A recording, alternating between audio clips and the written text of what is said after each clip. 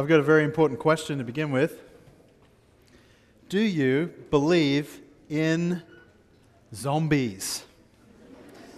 Zombies are so hip right now, aren't they? Zombies are everywhere on TV and movies and advertisements. You can't escape zombies, literally. You can't escape them. They're coming for you. They're going to eat your flesh. So much so that my other daughter, not Jasmine, but my other daughter, Xanthi, a few years ago, when she was younger, said, "Dad, are zombies real?" And I said, "Of course they're not real, sweetie." But you know what? I was wrong. Zombies are real. In fact, zombies are in the Bible. Did you know that? I'm going to prove it to you if you turn to Ephesians chapter 2. I will show you zombies in the Bible.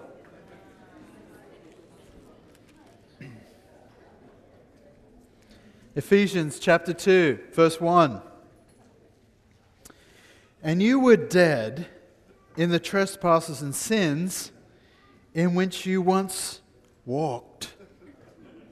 You were dead and you were walking. You were the walking dead. You were a zombie. Zombies are in the Bible. And this is quite a bleak picture that Paul begins with in Ephesians chapter 2, calling his readers former zombies, the walking dead. Why are they dead? What does it mean? You were dead in the trespasses and sins.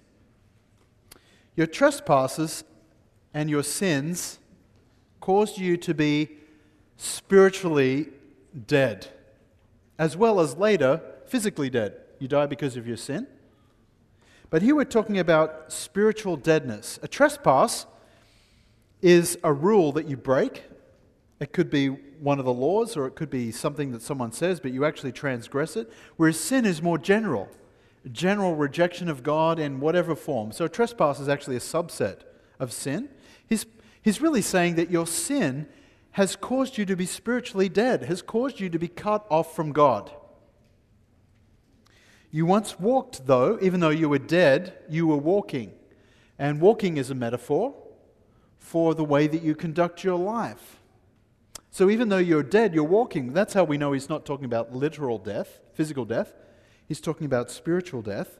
You can be dead in your sins while living, following the course of this world, following whatever goes on, whatever trends are cool, whatever is politically correct, whatever the world suggests to you as being morally right or desirable or good.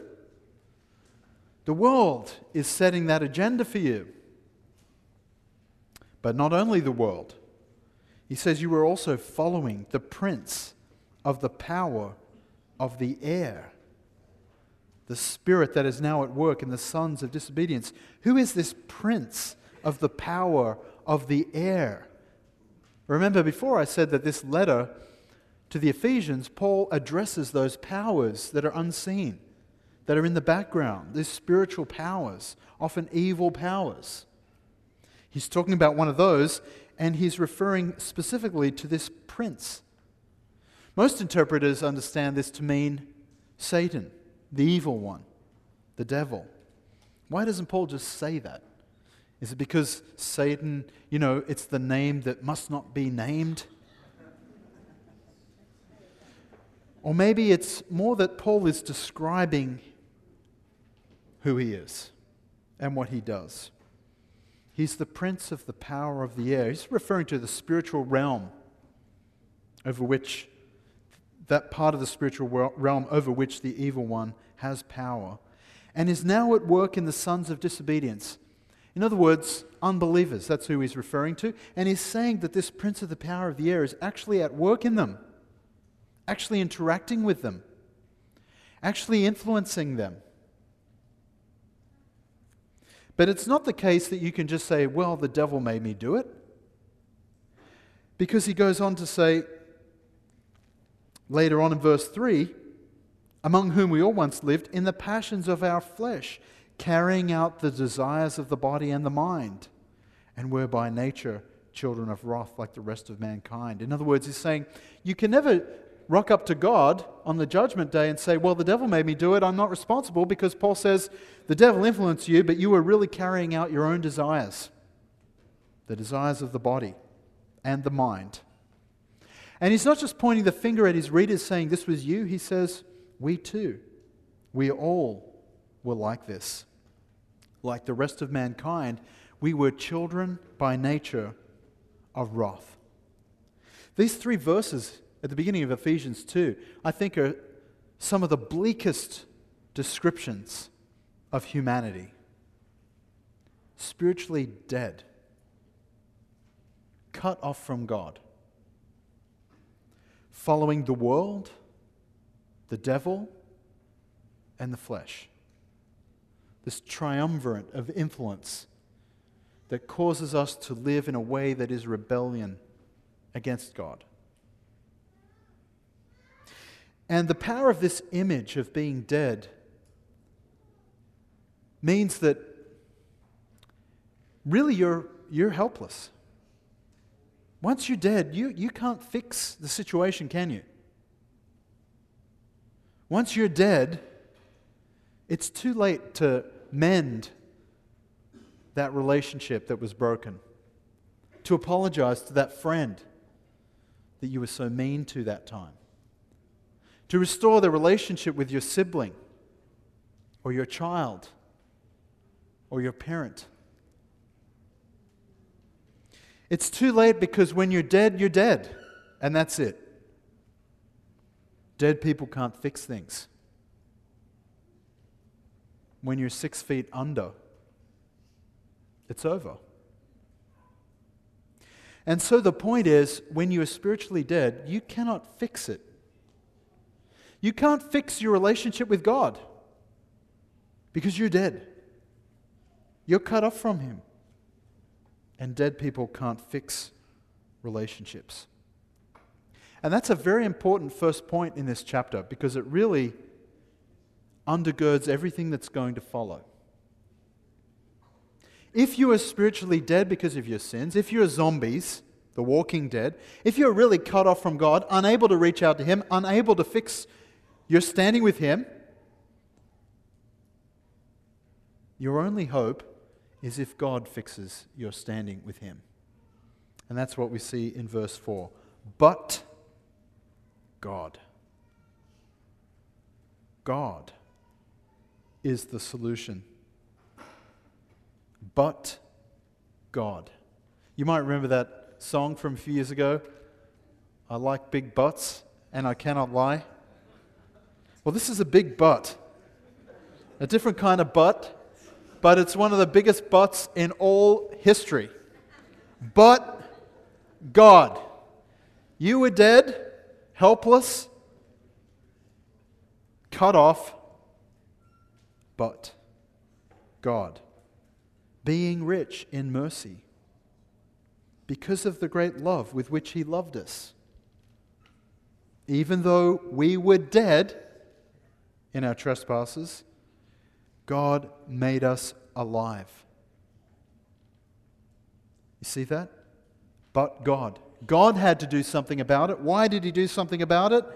Because of His mercy and because of His love. That's why. It's not because you were such an attractive zombie. He wanted to keep you around, gnawing on human flesh. It's not because you were such a good zombie that you impressed God. No, it's actually not really about your performance at all. It's actually about God, because He's rich in mercy and because He loves us. Mercy and love, that's why. He did something about it. God took the first step. God made the first move. God was proactive. God did it. And even though we were dead, verse 5, He made us alive. But that's not all it says, is it? He made us alive together with Christ. Made alive with Christ. Christ. There is our union with Christ. This talk is about being raised with Christ. The last talk from Romans 6 was dying with Christ. His death becomes your death. Now we see that His resurrection becomes your resurrection. Instead of staying spiritually dead in your trespasses and sins, instead of remaining spiritual zombies, God, because of His mercy and love, reached out and gave us new life, raised us, and made us alive together with Christ. Now, in verses 8 and 9, these are everyone's favorite memory verses. If you don't know those verses, don't worry about it. We'll get to them. But the point is, Paul is going to get to this point saying, by grace you're saved through faith. Okay. But even here at verse 5, he can't help himself. He has to squeeze it in here, even though he's not there yet, where he's going to really unpack that. He just inserts it here. He can't help it. By grace you've been saved. And that must be the case because of what he's already said. You were dead, helpless, cut off from God, unable to do anything about it. But God, because of His mercy and His love, made you alive with Christ. Therefore, it must be by grace that you're saved. It must be. Because you couldn't contribute anything. Zombies don't contribute. They're just dead. And he goes on in verse 6. He made us alive together with Christ and raised us up with Him and seated us with Him in the heavenly places in Christ Jesus. In Christ, we saw a lot of that in chapter 1 of Ephesians, didn't we? In this chapter, we're going to see that and with Christ. With Christ is part of our union with Christ too. It refers to our participation with Christ. That's the dying with Christ from Romans 6, and here it is the rising with Christ. We're made alive with Christ, we're raised up with Him, we're seated together with Him. Even in the heavens, that's what it says. In other words, you go from being 6 feet under in the ground to being lifted up into the heavens and seated with Christ. That is quite a transfer. Under the ground to up in the heavens. In Christ with God. Now we might struggle a little bit with that idea. What does it mean to be seated in the heavens? When, well, it looks like we're still here on earth, right? What does it mean? Is it just a metaphor? Is it just a kind of poetic image? No, I don't think so. Not at all. I don't think this is a metaphor. I think this is absolutely real, but it's spiritual, not physical. It's spiritual, not physical. Just like dying with Christ, just like rising with Christ. So we ascended with Christ. Because once you believe in Jesus, you hitch your wagon to His wagon, remember? You hitch your camel to His camel. He goes down to the grave, you go with Him. You're baptized into Christ's death. You're buried with Christ. And so He raises up from the dead. You go with Him. But He doesn't just rise from the dead. He ascends to the highest place at God's right hand, and we ascend to the highest place there with Him. We're not at God's right hand, only Jesus is there, but we're seated around Him. Spiritually, we've been raised from the dead. Spiritually, we have been ascended into God's very presence. And you might think that's weird because we're here and heaven's up there, but heaven isn't really up there. That's the way the Bible talks about it sometimes to help us picture it. But it's not really up there. It's actually a different dimension. That's what heaven is. It's the spiritual realm. And just as the evil one can interact with human beings now who don't believe in Christ, though he's in the spiritual realm, so we can be in God's presence now. Because by being connected to Christ, spiritually, we have entered into that spiritual realm. That is where we truly reside, spiritually. And when we die physically, and when Jesus returns and we are raised physically, then we're told in the Bible that the spiritual realm and the earthly realm are going to become one. And we will dwell together with Him in spirit and in body. But spiritually, it's already happened. We are in the very presence of God. This one's a really hard one to illustrate. There aren't many examples like this out in the world out there, but I did see one once about 20 years ago on TV. And especially on TV, you don't see many things that illustrate this, but this was a really remarkable moment. I just turned the TV on at the right time. It was one of those award shows, the Golden Globes, TV awards. And I usually hate these shows. People get up there and they want to thank their third grade teacher and their tennis coach and all this sort of thing. Maybe throw God in there too. Whatever, just makes it worse. But in this Golden Globes, it was in 1998, so it was 20 years ago, I saw one of the most remarkable things I've ever seen on TV. So Ving Rhames, speaking of Mission Impossible, you remember Ving Rhames? He's Luther in that series, okay? Ving Rhames won an award for Best Actor in some TV movie or something that he did. And he comes up on the stage, and he walks up to the podium, and he says, "Is Mr. Jack Lemmon here tonight?" Now, does anyone know who Jack Lemmon is? Sort of like, yeah, okay, your parents, your grandparents, if you don't know. No offense, Steve, sorry. But he was a famous actor from the 60s, right? TV actor, well-loved actor. And Ving Rhames calls out Jack Lemmon. "Is Jack Lemmon in the house tonight?" And everyone's like, "What? This is highly unusual. What's going on?" In the spotlights, they haven't planned for this, so they're sort of like going, "Where's Jack Lemmon? Find him. Oh, there he is." And they find him, they zoom in on him. And Jack Lemmon's like a deer in the headlights. "I don't know what's going on. What's happening?" And Ving Rhames says, "Mr. Jack Lemmon, would you please come to the stage?" And everyone's starting to whisper, and like there's this air of anticipation. What's going on? What is this? Highly unusual. And Jack Lemmon's still going, I don't know what's going on. "Mr. Jack Lemmon, would you please join me here on the stage?" And so Jack Lemmon gets up, and people don't know whether to clap. What were they clapping for? Not really sure. They're sort of, I don't know, but there was a real buzz of anticipation. And he comes up on the stage, and he stands next to Ving Rhames. And then Ving Rhames says, "I've always believed that being an artist is about giving." And he took his Golden Globe statue thing. He said, "I would like to give this to you, Mr. Jack Lemmon." And he gave him his Golden Globe. And people just went crazy. Like, people were crying and they were cheering. It was really a beautiful moment. And Jack Lemmon later said that was one of the nicest, sweetest moments of his entire life.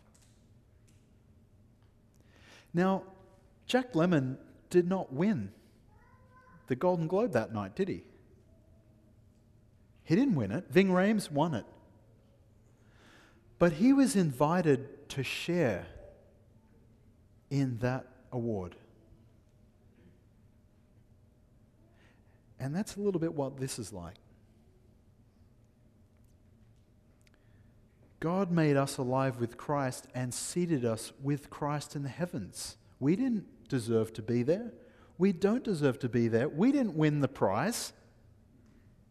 We were invited to share in what Christ has achieved, in his victory over sin and death and all the powers. It's his victory. And he shares it with us. That's union with Christ. That's being raised with Christ. It's sharing that spot on the platform next to him, in the lights. It's even sharing in his glory.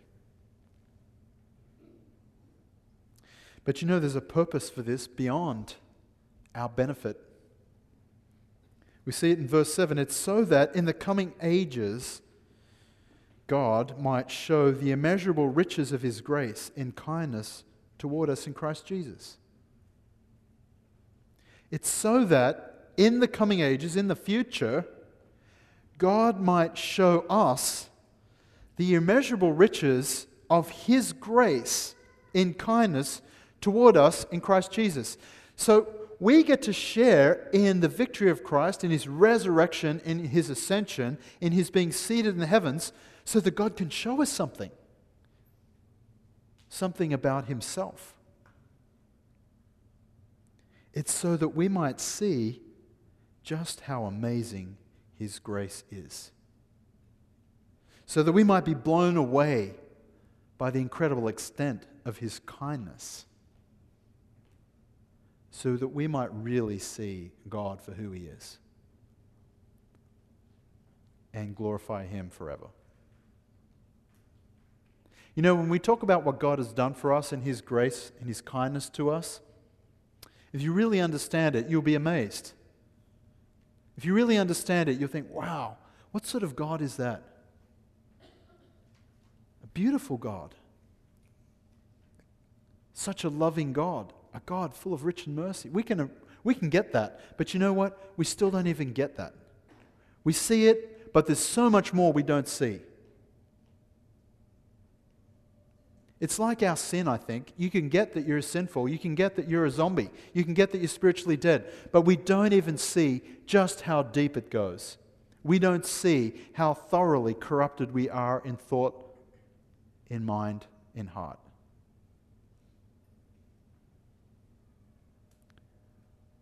So we don't fully see Him for who He is. Not fully. But on that day we will see it. We'll see it fully. In the coming ages we're seated there in the heavens with Him. And we will really get it. And we will be blown away. Has it ever worried you that, the Bible says we're going to rejoice and give glory to God forever and ever and ever and ever and ever for all eternity? And you're like, man, isn't that going to get tiring? Isn't that like, okay. When you really get who God is and the riches of His kindness to us in Christ, every day for eternity, you'll be like, wow. It's not going to get old. It'll never get boring. You'll praise Him forever. Then we come to the famous verses. Verse 8, for by grace you have been saved through faith.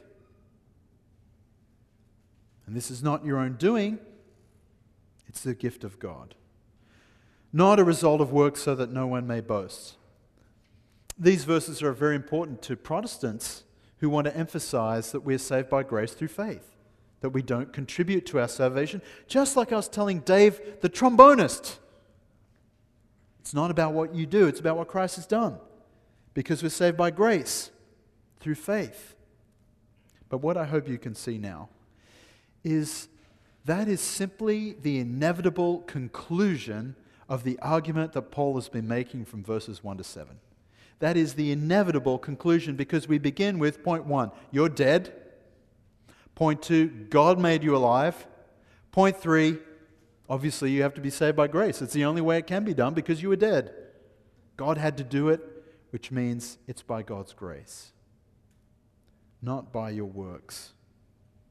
Now, grace is a tricky word. It's a church word. In the church, we tend to know what it is, or maybe there's some here who don't really know for sure exactly what it is. And we don't use the word the way the word is used outside the church.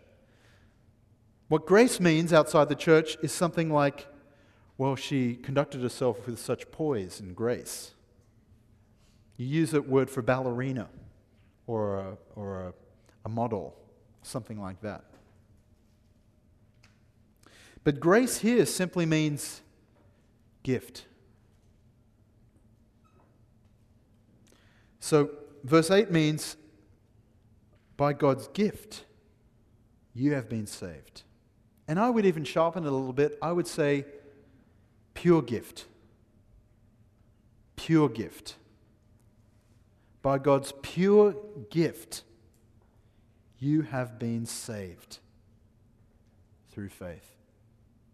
The reason I want to say pure gift is even the word gift can be misunderstood and not appreciated properly because of the way we tend to give gifts.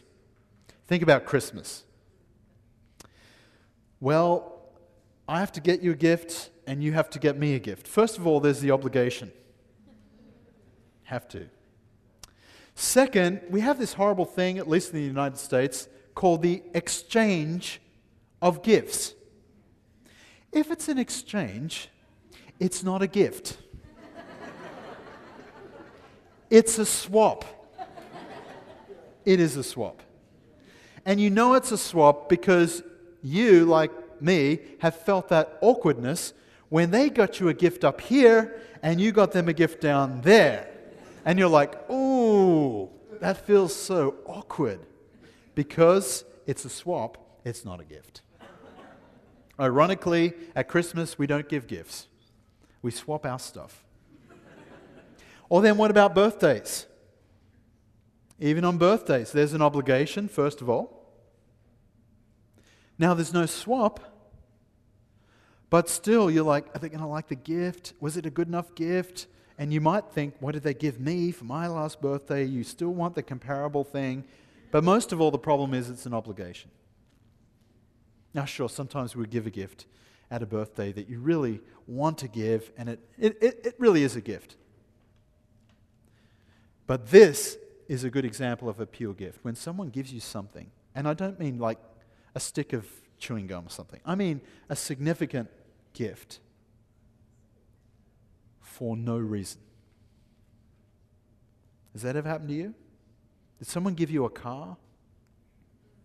Or maybe a house? I know someone who was given a house for no reason.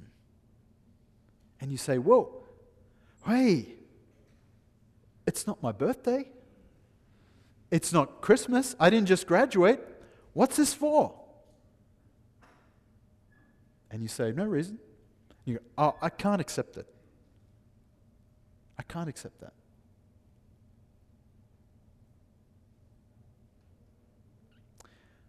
They say, I gave it to you because I love you. That's why. A gift given out of love for no other reason is a pure gift. Not a swap, not an exchange, not out of obligation, but because of God's mercy and love. That's why He gives the gift. It's a pure gift. And it's by this pure gift of being raised with Christ, of being made alive with Christ, of being seated with Christ in the heavenly realms, it's through that gift you've been saved from your spiritual death and all that that means. From being children of wrath. You're saved from what we all deserve, which is to face God's judgment and to be cut off from Him with eternal destruction for all eternity. You've been saved from that. And so, of course, it's not by your own doing. It's a gift from God. Of course, it's not a result of your works. You can't boast about it. No one can boast about it. The Apostle Paul couldn't boast about it. Now, if this is news to you, maybe you're here tonight, maybe you've never really got that before, never really understood, all these Christians say you're saved by grace, what does that really mean? Or maybe you've literally never heard it before. What I want to say to you is this gift is offered to you, but you need to receive it. And that's why it says you're saved by grace through faith. Faith means trust. Faith means you accept the gift. Faith is confidence that God's gift saves you. That's all it is. But if you don't accept a gift, then you don't receive the gift. If someone gives you a gift and you refuse it, no, I can't accept that, then it is not yours. You must receive the gift. So if you are here tonight and you've never received God's pure gift of salvation, accept the gift. Trust in Jesus. Put your confidence in Him. Have faith in Him. And you will be raised from your spiritual death. And you will be seated with God in the heavens. Or maybe you received this gift a long time ago. Maybe this is kind of old news to you. You still think it's great, you explain it to other people, but, it's just kind of lost some of its zing. Yeah, it's become like a familiar piece of furniture. Or maybe an artwork, beautiful painting. When you buy it, you hang it on your wall, and every time you walk by it, for the first few weeks, you stop and you take in its beauty. But after a few months, you just walk by. You don't even notice it anymore. Sometimes we Christians can be like that with this gift. At first, it was the most amazing thing you ever heard. And you'd stop and look at it and be, wow, it's so beautiful.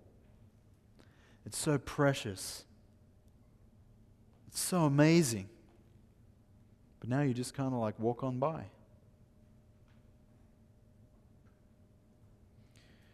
Hey, I've been there. And I think the answer is to think really again about what you've been saved from and how deep the sin goes. Maybe you can even ask God to reveal to you a little more of just how broken you really are without Christ. And when you see that a little more, you see the gift a little more. Or maybe you're one of these people who believes what I've just been saying. You believe the text. You believe in the gift. But you don't really believe it for you. Maybe you believe it for other people. Maybe you've even explained it to other people. Hey, friend, you're saved by grace. Trust in Jesus, and you'll be saved. You'll be right with God. But deep down in yourself, you're thinking, I'm just too far gone. I'm just too sinful. There's that thing I do that no one knows about. If they knew, they'd be shocked.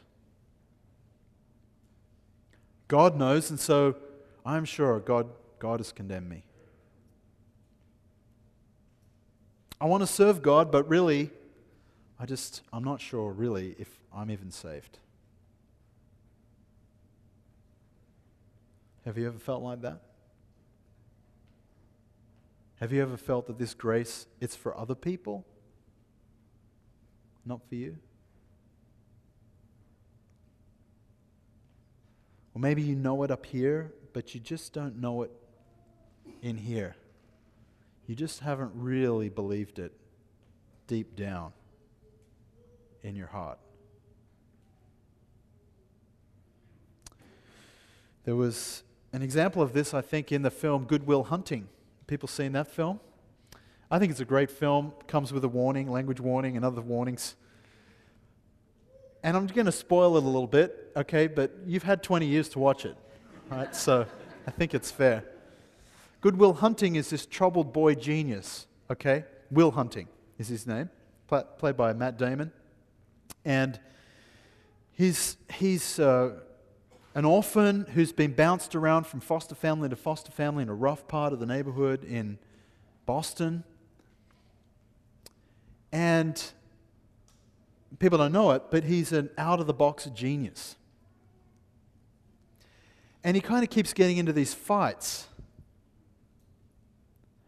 And one fight was particularly bad, and he was arrested and had to appear before court. And the judge was going to send him to prison for 3 months. But this physics professor at Harvard had discovered his genius and thought he was like once-in-a-generation kind of mind. And he lobbied the judge and said, look, instead of sending him to prison, put him under my care, and we'll do math. It'd be like prison for some people. All right, prison would be better. We'll do math together. The judge is like, oh yeah, that's fair. Well, the judge agreed on the condition that Will Hunting would see a psychologist once a week and work with him, who would work with him through his problems. Okay, so Will Hunting doesn't go to prison, and he's working with this math professor, working on complex problems that even the math professor can't solve. Will Hunting solves this piece of cake. It's so easy, blah, blah, blah. But he starts meeting with this psychologist who's played by Robin Williams. You know the good Robin Williams films when he has a beard, okay? So he's got a beard, and he plays the character beautifully. And at first, Will Hunting wants nothing to do with it. He just sits there, doesn't say anything. He won't open up. He won't engage. Then Robin Williams' character, eventually starts prying him open and sharing about himself, and they kind of become close. It's really significant. What's happening to Will Hunting is he comes to terms with who he is and why he's like the way he is. And it turns out that all this aggression that's been expressing itself through violence really goes back to abuse that he suffered as a boy in these foster homes. Abused again and again, like so many. And there's a very moving scene right at the end of the film when they're really saying goodbye to one another. They've worked through the therapy, and Will Hunting has really turned a significant corner, and Robin Williams' character has one thing left for him to learn. And they've been talking about the abuse. And he said, Will, you know what happened to you? It was not your fault. Because so often victims of abuse, they blame themselves. And Will said, yeah, I know. And Robin Williams said, no, Will, it's not your fault. He's like, yeah. Will, it's not your fault. And this goes on for 10 times. I counted it last time I watched it. Will, it's not your fault. I know. Will, it's not your fault. I know. Until he gets, Will, it's not your fault. I know.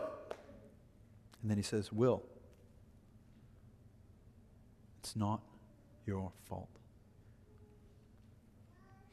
And right at that moment, Will Hunting bursts into tears.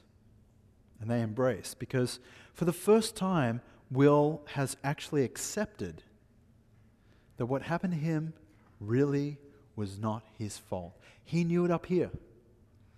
He knew it intellectually, but he didn't believe it in here. He still blamed himself. And we can be like that with this good news, friends. You can know I'm saved by God's gift. You can know you're saved by grace through faith. You can know it up here without really fully accepting it down here. And that's what you need to do. That God loves you. God has saved you. Do you believe that? Do you really believe that? So the conclusion of our passage this evening is in verse 10. The final point in the argument that began at verse 1. Verse 10 is the result of all this. For we are His workmanship, created in Christ Jesus for good works, which God prepared beforehand that we should walk in them. You notice it began with walking, and it ends with walking. You were walking previously as zombies, spiritually dead, following the ways of the world, following the evil one, following your own desires. That's how you were walking. Now that you've been raised with Christ, made alive with Him, raised with Him, seated with Him, saved by grace, you walk again. But you walk differently. You walk in the good deeds that God has prepared. Now, here you're going, wait, He just said you're not saved by works. And you're not. You're saved by grace. So why does he talk about works now again? First of all, he calls them good works. He didn't call them good before. Did you notice that? And second, really the emphasis is on his work. You are his workmanship. It's not about your works, it's about his. We are his work. We are his product. We are what he has made. It's not about what we do, it's about what he makes. And he makes us. Created in Christ Jesus. In Christ Jesus. Through our union with Christ. We've died with Christ, we've been raised with Christ, seated with Christ, which has given us new life. We're new creations.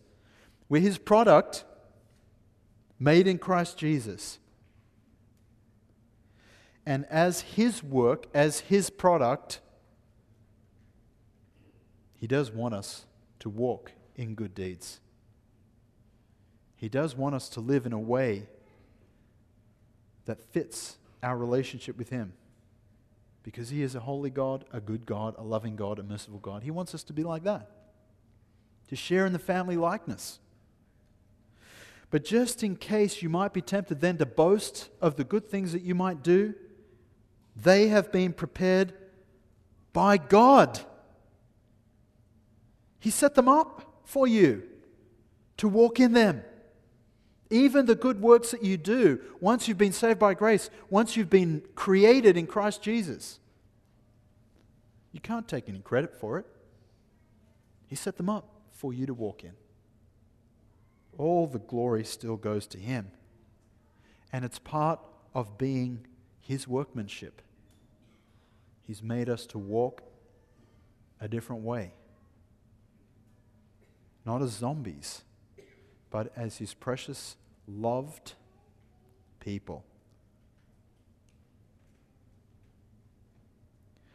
So, you were once zombies.